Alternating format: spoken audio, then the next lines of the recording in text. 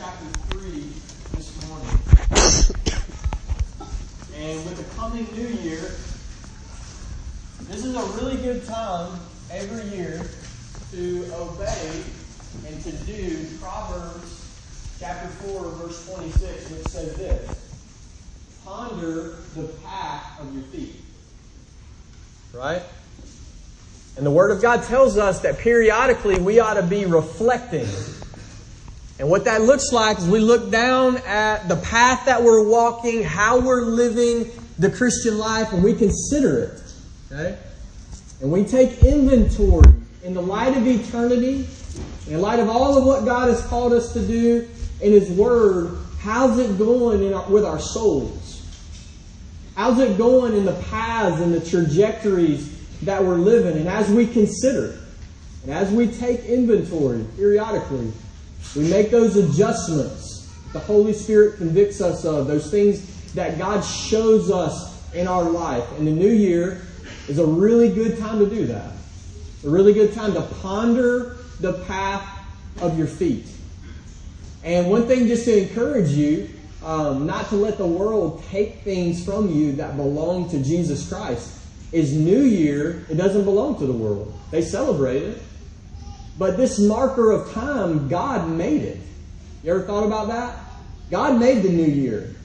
As early as Genesis chapter 1, we're told that God hangs the sun and the moon in the firmament. And God says that these will be for signs and for seasons, and they'll mark months and years. And so think about that. From the Garden of Eden, from the very dawn of civilization and human history, there's been this marker of time called the year that human beings have acknowledged. And so this is a good time this year and every year to ponder the path of your feet. And that's what we're going to do this morning as we meditate on one verse of Scripture.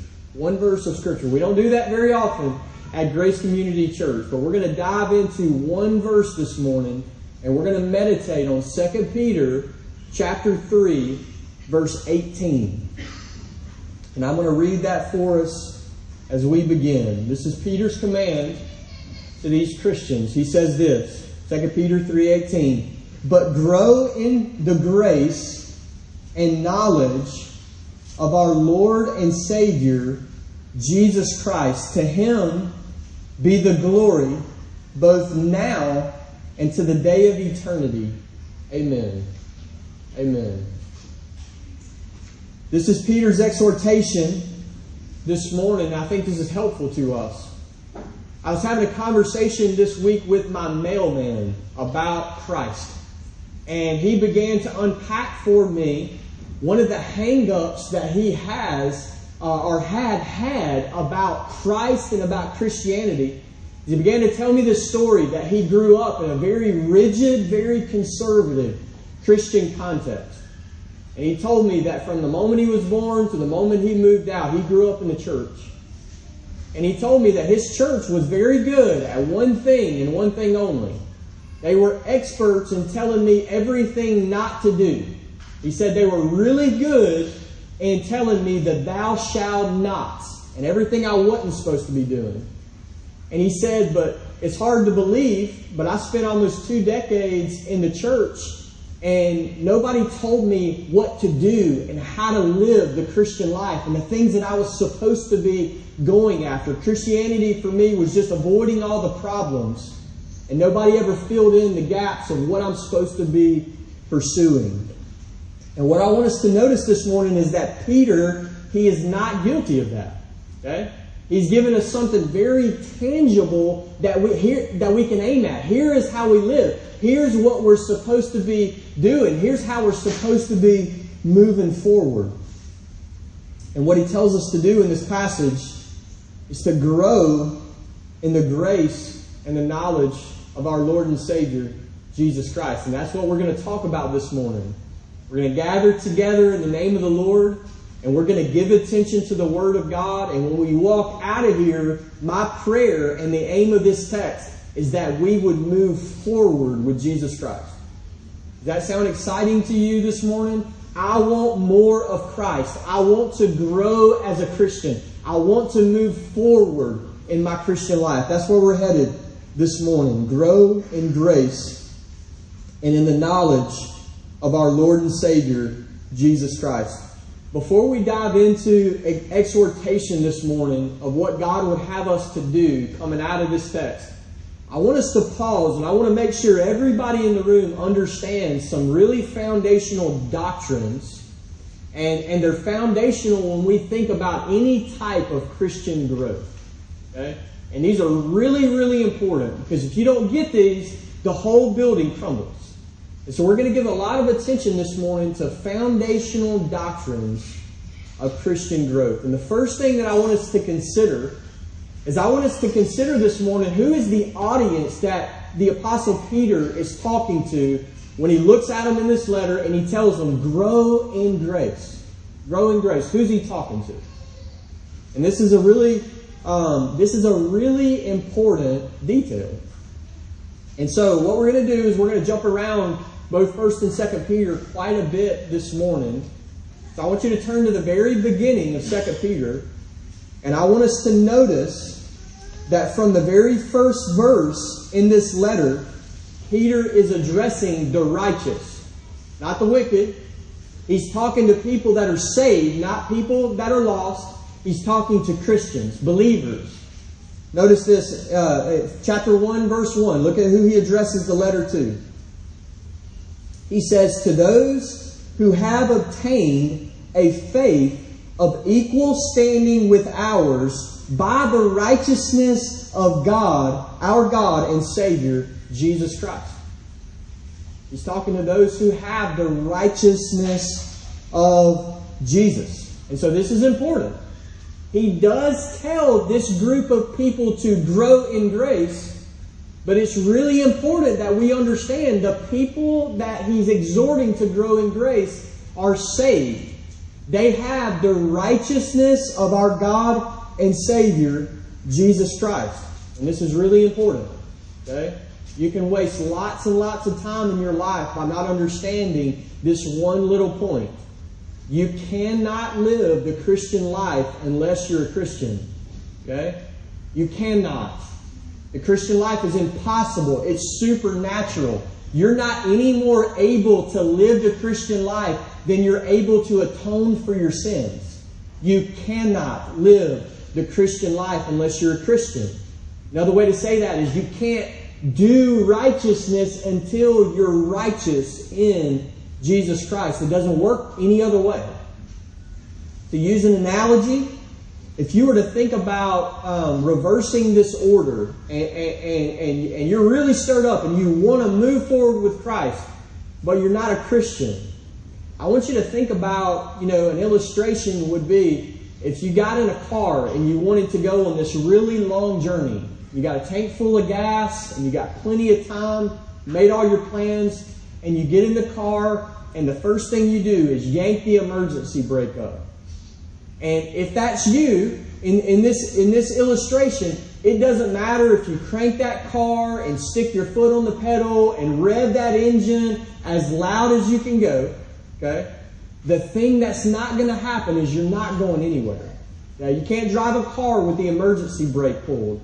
You can put forth tremendous effort and you can try with all your might, but you will not make any progress. So it is with the Christian life. You cannot grow in grace until you have been saved by the grace of God. Another way to say this is that justifying grace, the grace that justifies you and makes you right with God through faith in Jesus Christ. It always comes before the grace that sanctifies you and makes you more like Christ. You can waste a lot of years in your life trying to pretend to be a Christian and pretend to live the Christian life, but you got to have the power. You have to know Christ. You have to have real access to the grace of God, or you have no chance of growing in grace. This is foundational. Another important reminder, we make our way to 2 Peter 3:18. Another important reminder is for us to remember when we think about growing in grace, we need to remember that there's a sense in which grace doesn't grow at all. Okay? You say, wait a second, you sound really close to arguing with Scripture there. Okay? Grow in grace is the commandment. And my reminder to us, but there is a sense in which grace doesn't grow at all. No, never. Okay? And we need to understand that. We need to have some different categories when we think about the grace of God. And so consider this. What is Peter not doing when he commands these Christians to grow in grace? And one thing we can be absolutely certain that he's not doing is he's not looking at a bunch of Christians and he's not saying grow in your justification. Okay? You see that? Like, we already know that these Christians, they have the righteousness of Jesus Christ. So think about that. How do we go past that? How do we go one step over that? How do we increase that righteousness? And the answer is we don't. In that sense, grace doesn't grow at all. And neither is Peter looking at a group of Christians, the chosen elect of God. And he's not commanding them to be more chosen than they already are. You see that?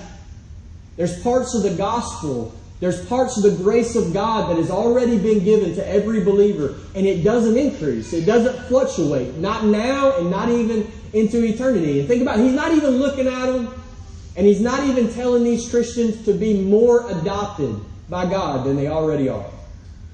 That's not what he's after here. Okay? No such thing as being more adopted, more a son of God than you were. You think about this. These things that we're talking about, our justification, our right standing before God, our election, our adoption. In 1,000 years, you will not be more justified than you are right now. In 1,000 years, if you're in Christ this morning, you will not be more chosen by God than you are right now. In 1,000 years, and let's just add 1,000,000 on top of that, you will not be more or less of a son of or a daughter of God than you are right now. Right now. They're fixed. They're once for all gifts of grace. These Christians have, in chapter 1, verse 1, equal standing with the apostle himself. Now that is amazing. These are no-name, nameless Christians. And because of the gospel, they stand in the exact place before God as the apostle Peter himself. Why? Because of the righteousness of our God and Savior, Jesus Christ. Does that encourage you this morning to think about that? That there's this once for all, these once for all gifts of grace, and we have the same access, the same standing before God as the Apostle Peter when we trust Christ, when we believe the gospel. This is our privileged, unchanging, eternal position before God. And it's all of grace. And in this sense, the grace of God never grows, never increases. But there's another sense in the Christian life where the grace of God does grow and it does increase. The area of progressive sanctification. In the area of our practice before God. How we live the Christian life. And this is the area that Peter's exhorting us in this morning. This sanctifying grace of our God. So think about it like this. As it relates to our justification, our privileged position before God because of Christ, all Christians are exactly the same. They're on equal ground. All across the room. You go and you do this mentally any way you want to. Every Christian, nobody in this room is more justified than the other. Same righteous garment of Jesus Christ. Nobody's more a son or more a daughter of God in this room than another Christian. In the sense of our justification, we're on equal standing before God forever. But as it relates to our sanctification, we are not all on equal standing in this room. There are different degrees in the Christian life. There are different degrees of progress in the Christian life. And so one of the ways you can think about this in this text, about growing in grace and in the knowledge of our Lord and Savior, Jesus Christ. You could say this: all Christians have grace. Amen? All Christians stand in grace. Romans chapter 5, verse 2. We stand in it. We've received it. All Christians. But some Christians have grown stronger in the grace of God than other Christians. That's the difference in justification and sanctification. Or think about growing in our knowledge of our Lord and Savior, Jesus Christ. There's not a Christian that doesn't know Christ. All Christians know Christ. But some Christians know Christ better than other Christians. These are these degrees of growth in the Christian life. As we read the New Testament, there's several different ways that these degrees are hinted at. We read about babies in Christ, this infant stage of the Christian life. We read about children that grow to maturity, these different degrees of progress in the Christian life. And it's all of grace. All of it is of grace. And one of the things that I want us to learn this morning is to have a more comprehensive view of the grace of God. Because the grace of God does both of those things. Does both of those things. You know, one way to say this, to confront a wrong understanding in our culture, is to remind ourselves that the New Testament teaches us that the grace of God in our life does more than accomplish our initial salvation. Now, praise to His holy name that it accomplishes our initial salvation. And so we don't want to downplay that at all. We just want to say, but it does more than that. Okay? It does more than that. The grace of God does more than forgive you of your sins and give you a right standing before God. It does more than that. Very early in his first letter, this is 1 Peter chapter 1, Peter hints at this idea of what the comprehensive grace of God intends to do in our life. 1 Peter chapter 1, verse 1. He tells these Christians that they're chosen, and then we have these words: according to the foreknowledge of God the Father, in the sanctification of the Spirit, for obedience to Jesus Christ. I want you to think about how beautiful this is. Not only is he telling these Christians that they're caught up in Trinitarian salvation. Did you catch that? He praises the Father for something, praises the Spirit for something, praises Jesus for something. That's us. We're caught up in Trinitarian salvation. But he looks at these Christians in this letter and he addresses them and he tells them that God chose you. And he finishes that phrase, for obedience to Jesus Christ. For obedience to Jesus Christ. And this is a full throttle reminder for us that when God saved you, He saved you with a view to obeying Jesus Christ.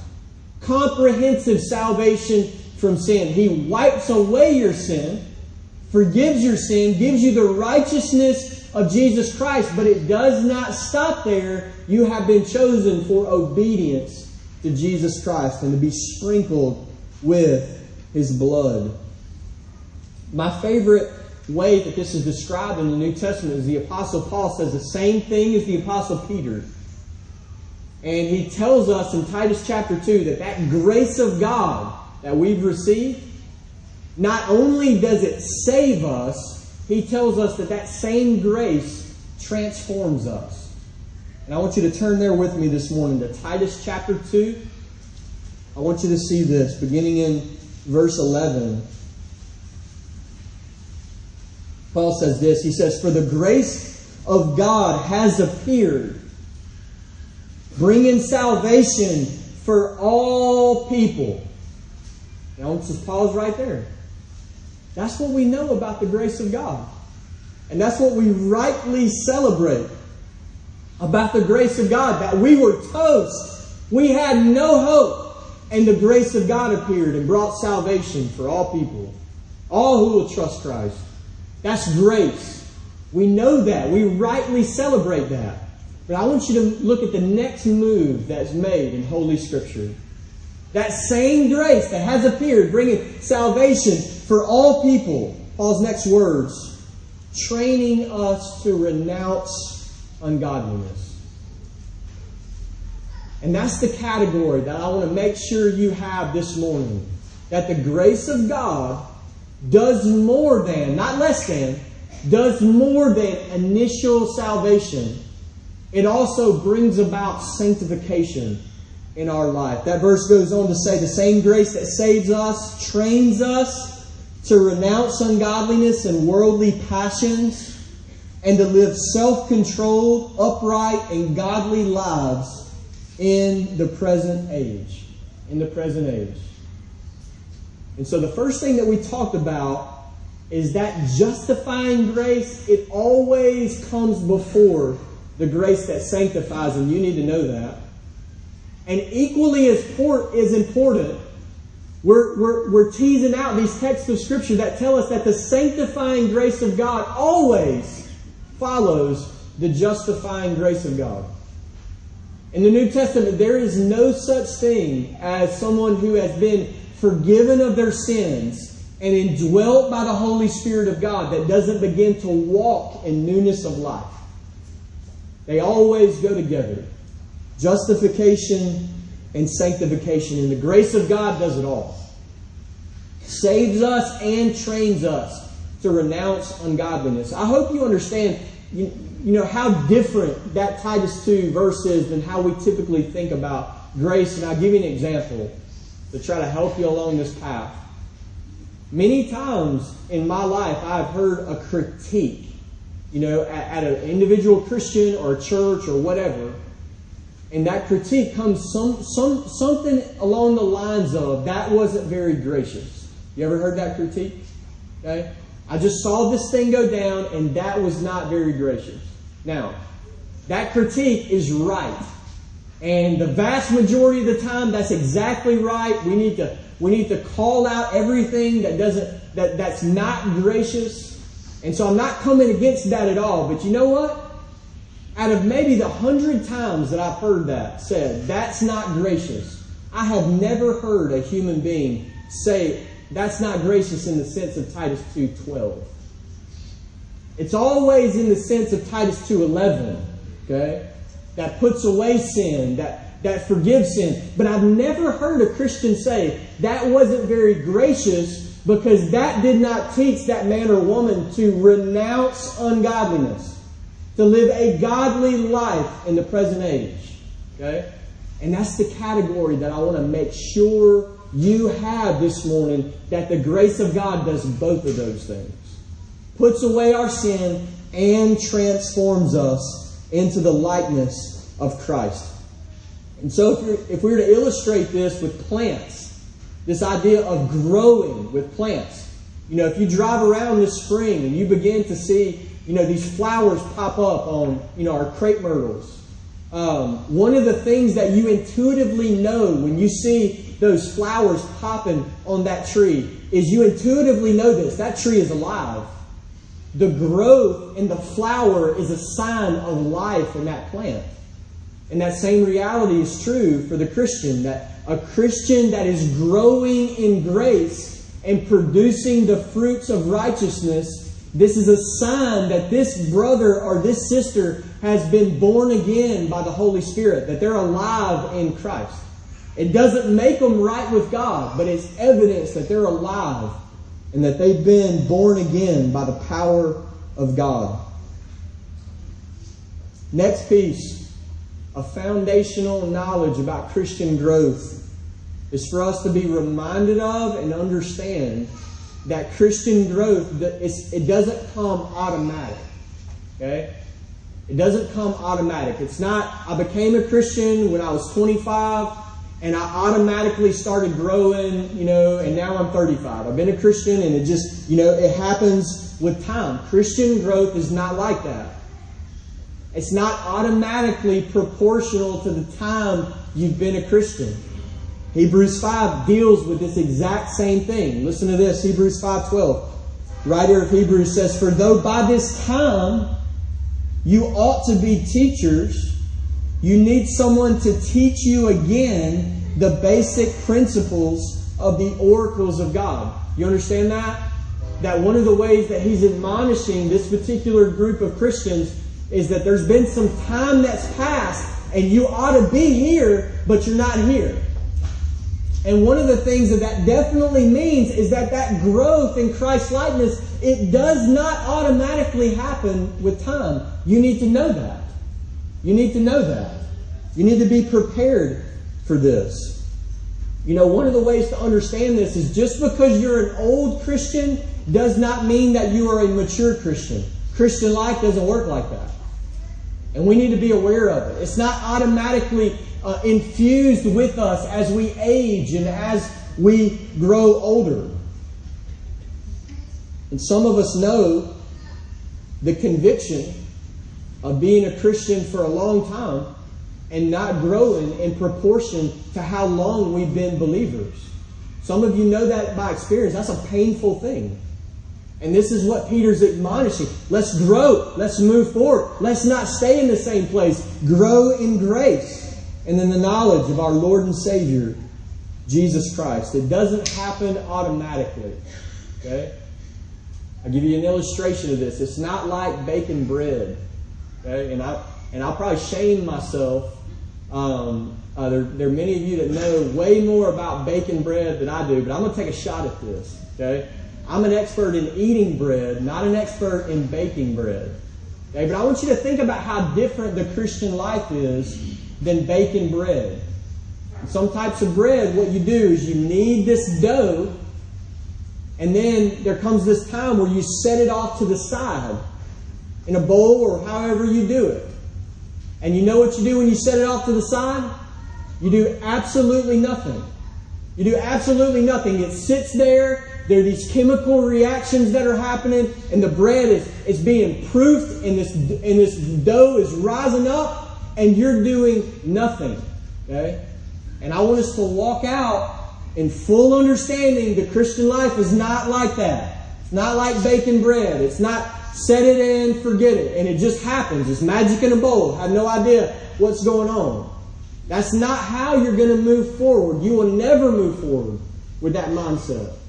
In fact, the exact opposite is true, that we grow not in proportion to time, but in proportion to effort. You grow in proportion as a Christian to the effort that you put into your Christian life. Direct proportion. And this is not the first time in this letter that Peter has exhorted these Christians to move forward, to grow. I want us to go back to chapter 1 of 2 Peter.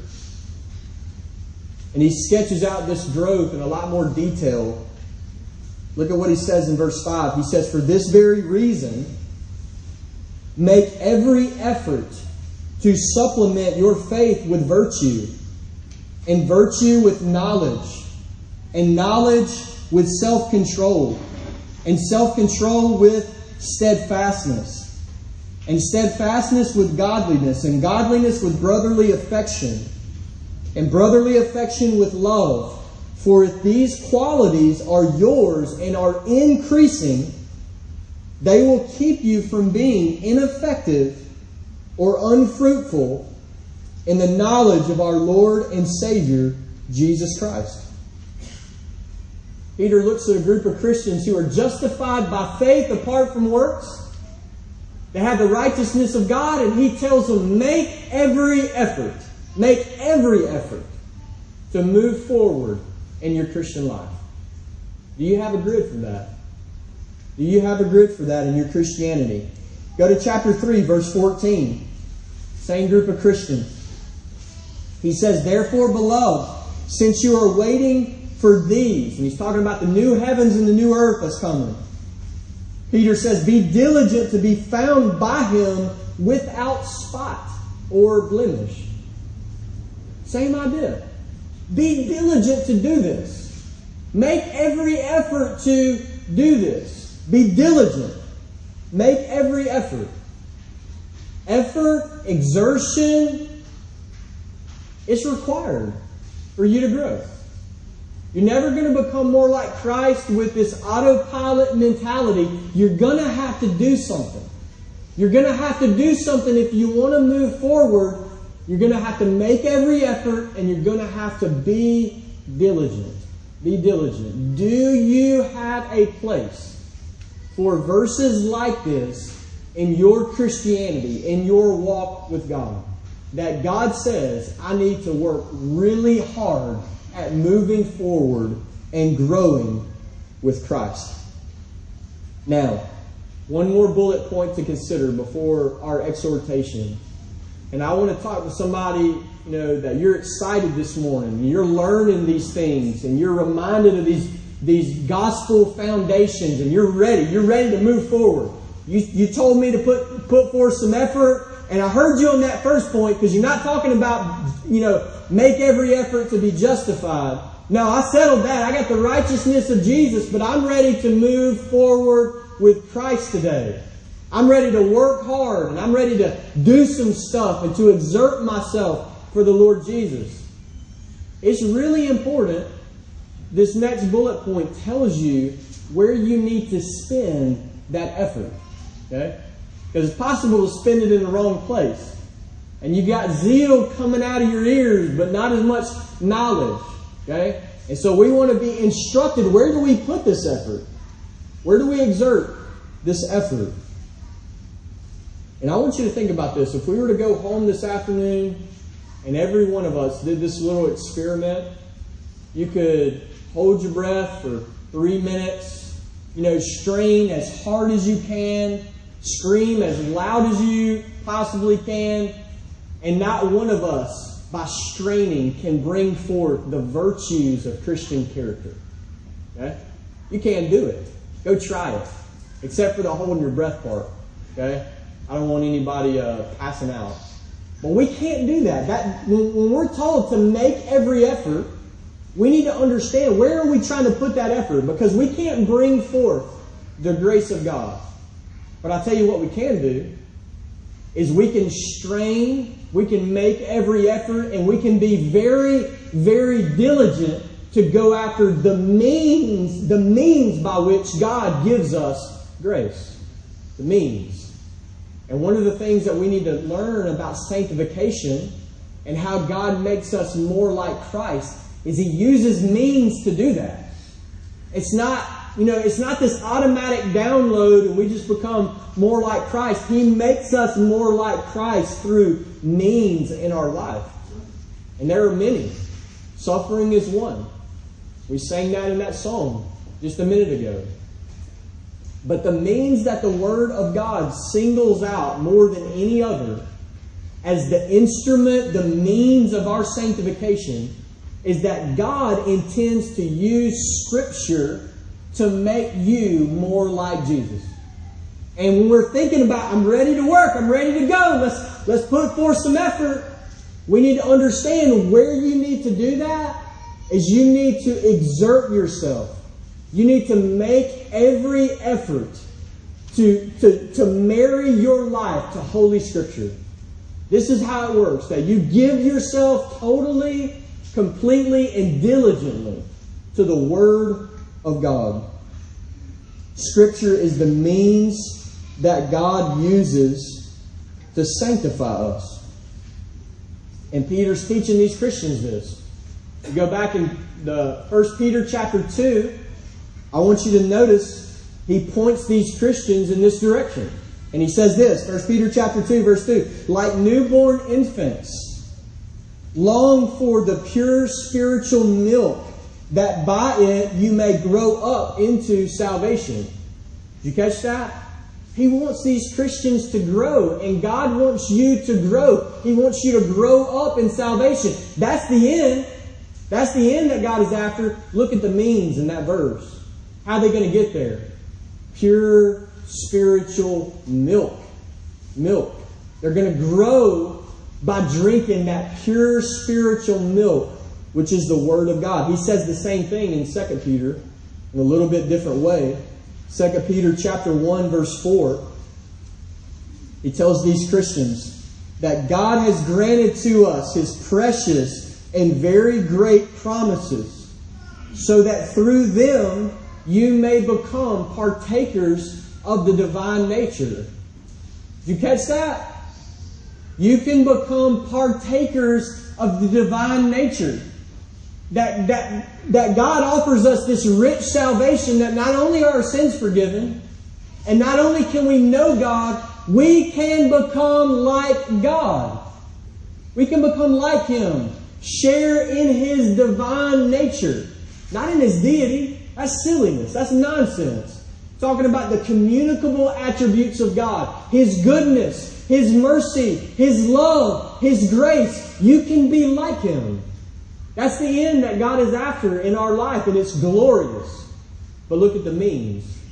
He tells us that we're going to become partakers of the divine nature through these precious and very great promises.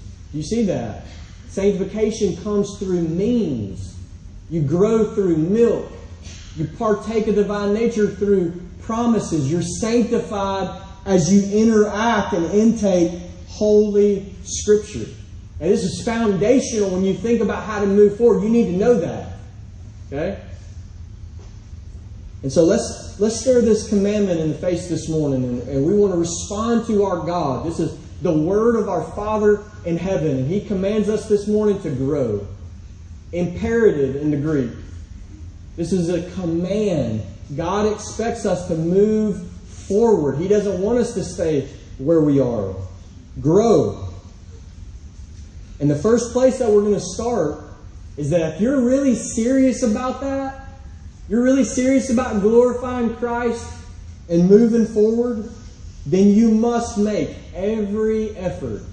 Every effort. Think about the coming year. You want to grow this year? You must make every effort. You must be diligent in Scripture.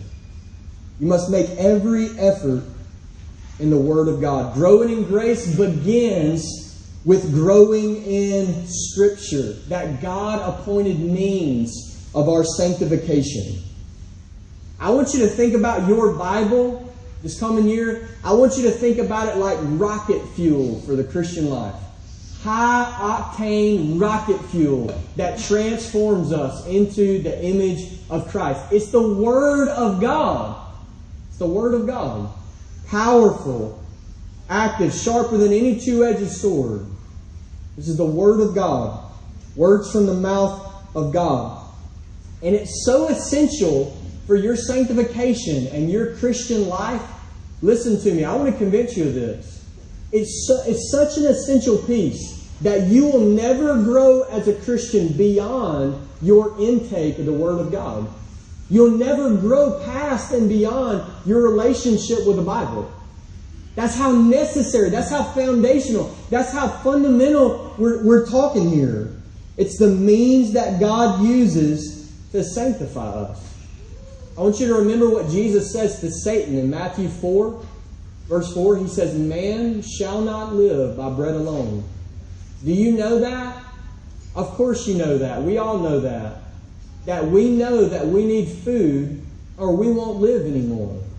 We need it for our survival and for our nourishment. We need bread. We need nourishment. We need food. Jesus says that man should not live by bread alone, but by every word that comes from the mouth of God. Is your awareness of your need for Scripture sharper than your awareness for your need for bread for your stomach? You need it. You're this dependent on every word that comes from the mouth of God. God made you like that. He made you as a creature completely dependent on His Word for nourishment, for survival. And we need to learn that we're that dependent. Our Christian life is that dependent on our intake of Scripture. You might have a different experience than me, but I don't think so. At least not in this area. That you will never meet a strong Christian with a weak relationship with the Bible. Think about how foundational that is. You will never meet someone who is strong in the Lord and yet who is weak in the Word of God. God has ordained that instrument, His Word, the Holy Scripture, is what He intends to use to strengthen us and to make us strong. And I hope you see your personal growth, even in the coming year, is directly correspondent to your relationship and your intake of Holy Scripture. And I don't want you to ignore this. If you want to grow as a Christian, if you want to move forward, you don't want to stay where you are or where you've been for a really long time. Some of the folks, as I talk to different people and they're joining this church, they're really excited. And one of the things that they say is, I want to grow here. I want to grow here. I want to set some things in order in my life that I know are lacking. I want to grow here. And we say, amen. May the Lord do it. Hundreds of times over at this church. But if that's you, and I hope it's all of us, that we want to grow, then we don't need to go any further. We need to start right here with this question. What will you do with the Bible? What are you doing with God's Word? What will you do with God's Word? In my observation, the single most fruitful practice that I've ever seen in any Christian's life is a personal reading of the Word of God. A habitual, personal reading of the Word of God. I've never seen anything else that's able to substitute a lack of a personal relationship, daily even, with the Word of God. And so if you're here today and you're a follower of Jesus Christ, you're a believer in Jesus Christ, and you have never read through the Bible, and I mean the whole thing. That's what Jesus said, right? He said, man shall not live by bread alone, but by every word that comes from the mouth of God. So if you're here this morning and you've been a Christian for a long time and you've never read the Bible, I want to exhort you and challenge you. Read the Scriptures. You've got to get through the Bible. You're never going to be able to move forward unless you press into the habitual reading of the Word of God. And don't you let Satan discourage you. Don't you do it. We know how this works, right? We know how it works. That if we know we're guilty, we know we're supposed to be in a different place than we are, we let those lies, and that's what they are. They're demonic lies. We let them land on us. Things like, well, I could never be like so-and-so. You know, they know the Bible, and I see them, quoting all the stuff, and they're learning there, and I could never be like that. You need to learn how to talk to the devil. And you can start right there, and you can say, get behind me, Satan. You know, Jesus talked to the devil. He did that. Get behind me, Satan. And you can cast down lies and refuse to believe them, because the truth of the gospel is that if you're in Christ, part of the new covenant is that this law is written on your heart. You belong in this book. This isn't for other people. This isn't for, super Christians. This is for you. This is the Word of your Father in heaven. And it's time to move forward. And if you are reading Scripture and even reading it habitually, reading through the Bible, I just want to encourage you to press on more and more. That you're never going to get to a place in your Christian life where you don't need that daily dependence on the Word of God to move forward. I would strongly recommend, this is not a law intended to bind anyone's conscience in this room, okay? But I would strongly recommend that if you do not have a plan, a Bible reading plan, I would strongly recommend that you get one. I've seen it help tens of hundreds of Christians to begin to read through the Scriptures. If you have a plan and it's working, great, don't change anything.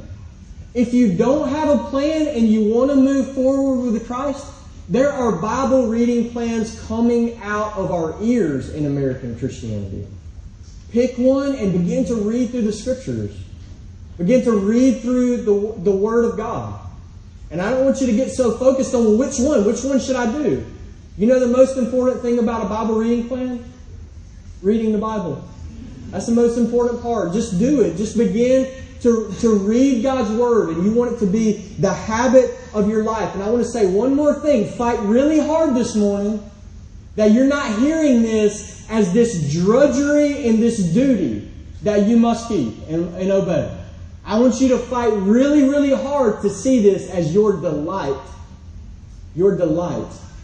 That when we talk about feeding on Scripture, when we talk about taking in Scripture and reading Scripture, we're talking about hearing the words of God fall out of His holy, precious, and beautiful mouth, personally addressing us and revealing Himself to us in Jesus Christ.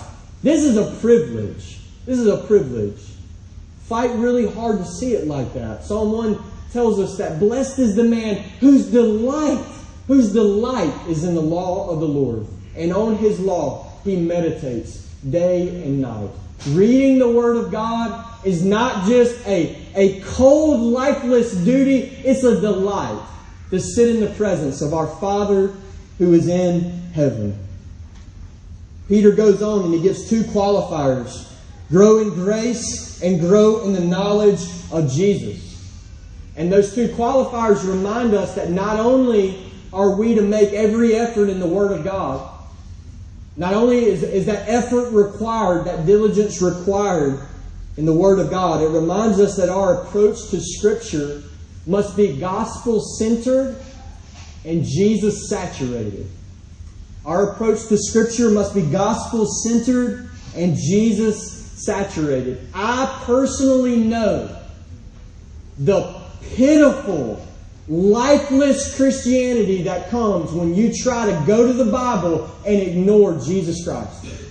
And what we want to say all across this room is to hell with Christless approaches to the Word of God. To hell, to the darkest pit of hell with Christless approaches to the Word of God. This book is about Jesus.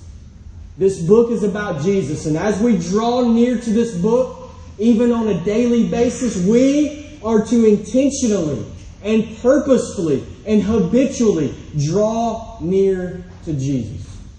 Making every effort in the Word of God, gospel-centered and Jesus-saturated. Peter tells us to grow in grace. Listen to this quote from Martin Lloyd-Jones. He says this. He says, the ultimate test of our spirituality is the measure of our amazement at the grace of God. I want you to think about that this morning. How important is that to you? This afternoon, if you were to ponder the path of your feet, if you were to take spiritual inventory of how goes it with your soul, and you were to take those spiritual vital signs and put your hand for the pulse, how important is this to you? How amazed am I right now at the grace of God in Christ Jesus? How much does the gospel move me? How much of my affections does the finished work of Christ have in my heart? Martin Lloyd-Jones says it's the ultimate test of our spirituality. The grace of God is His kindness to us in Christ. And think about therefore to grow in grace is to grow in our dependence on Jesus Christ as a source of all grace, the source of all that kindness. Growing in grace is almost synonymous, if not synonymous, with living a life of faith in the Son of God, looking to Jesus for everything. If you want to grow in grace, you got to make this a habit. Maybe even that prayer in John 15, verse 5, that our daily gaze more and more ought to be to look to Christ and to confess to Jesus, Jesus, you are the vine and I'm the branches. And apart from you, Jesus, I can do nothing. And I believe it, Jesus, and I want to look to you more and more. I want to rest upon you more and more for grace. This is a daily practice. Growing strong in grace is a daily practice of bringing your insufficiencies to God and allowing Jesus Christ all sufficiency to swallow up all your insufficiencies. Grow in grace. Live a life of faith in the Son of God. 2 Timothy chapter 2, verse 1 says, "Be strengthened by the grace that is in Christ Jesus." Strong in it. Finally, Peter tells us to grow in the knowledge of our Lord and Savior, Jesus Christ. Grow in the knowledge of our Lord and Savior, Jesus Christ. And I want you to think about that this morning. If we're thinking about that command rightly, it doesn't even hardly seem like a command at all. It's a privilege. And it's the highest of privileges that we can know Jesus. That we can know Jesus Christ. And I'll remind us, Peter's not talking here about knowing more about Jesus. Peter's talking about knowing the person of Christ. And I want you to consider this morning, what a privilege. What a privilege. Not only can we know Him, but we can press on to know Him. We can increase in our knowledge of Christ. Not a head full of facts about Jesus, but a heart busting with affection for Jesus Christ. I love Him. I want to know Him. I want to know Him more. You can be absolutely sure that nothing in this world compares with knowing Jesus Christ. Nothing. Nothing can stand beside Him. Nothing can be His rival. He is the one for whom all things are made. And this is what Paul says in Philippians chapter 3, verse 8. He says, "Indeed, I count everything as loss because of the surpassing worth of knowing Christ Jesus my Lord. For His sake I have suffered the loss of all things, and I count them as rubbish in order that I may gain Christ." All things is lost to the surpassing worth of knowing Jesus. And we get the opportunity to know Him more. And then think about this. We began to pursue Him and to know Christ. We begin to know the one who is unsearchable in riches. You see how beautiful that is? That when you begin to know Him, there's no depths to the riches of the knowledge of Christ. And so we could put our efforts together, pitiful as they would be, for the next 100 years of our life and 1,000 years into eternity. We could collect all of our efforts together to press on to know Jesus. We could put them all together and we would not even be close to plumbing the depths of the glory, of the beauty of Jesus Christ, of His majesty, of His authority, of His grace, of His great love. He is unsearchable. Is that not a beautiful thing? That we are chasing the one, we are pursuing, we are in this never-ending, eternal pursuit to know Him more, to know Him more. And we never hit the bottom of His glory. It's amazing. I'll close by reminding each of you that you are made for Christ. You're exhorted to grow in the knowledge of Christ, and you were made for Him. Everything in all of creation was made by Christ and through Christ and also for Christ. You exist for Him. And I want to remind you of that this new year, that God made you not to gaze at yourself and not to look out at this world. You were made to gaze upon Christ. You are created to be oriented to Jesus. This is what you were made for. And you ought to make it the daily habit of your life to gaze upon the beauty of the Lord. To gaze upon Christ. As you go to the Word of God, that you're looking to increase. I want to see Jesus. I want to be reminded of His beauty and of His glory. And I promise you this, that as you behold Him in the Word of God, two things are going to happen in your life in this coming year. And the first is that you're going to love Jesus. It's impossible to see Him for who He is and not love Him.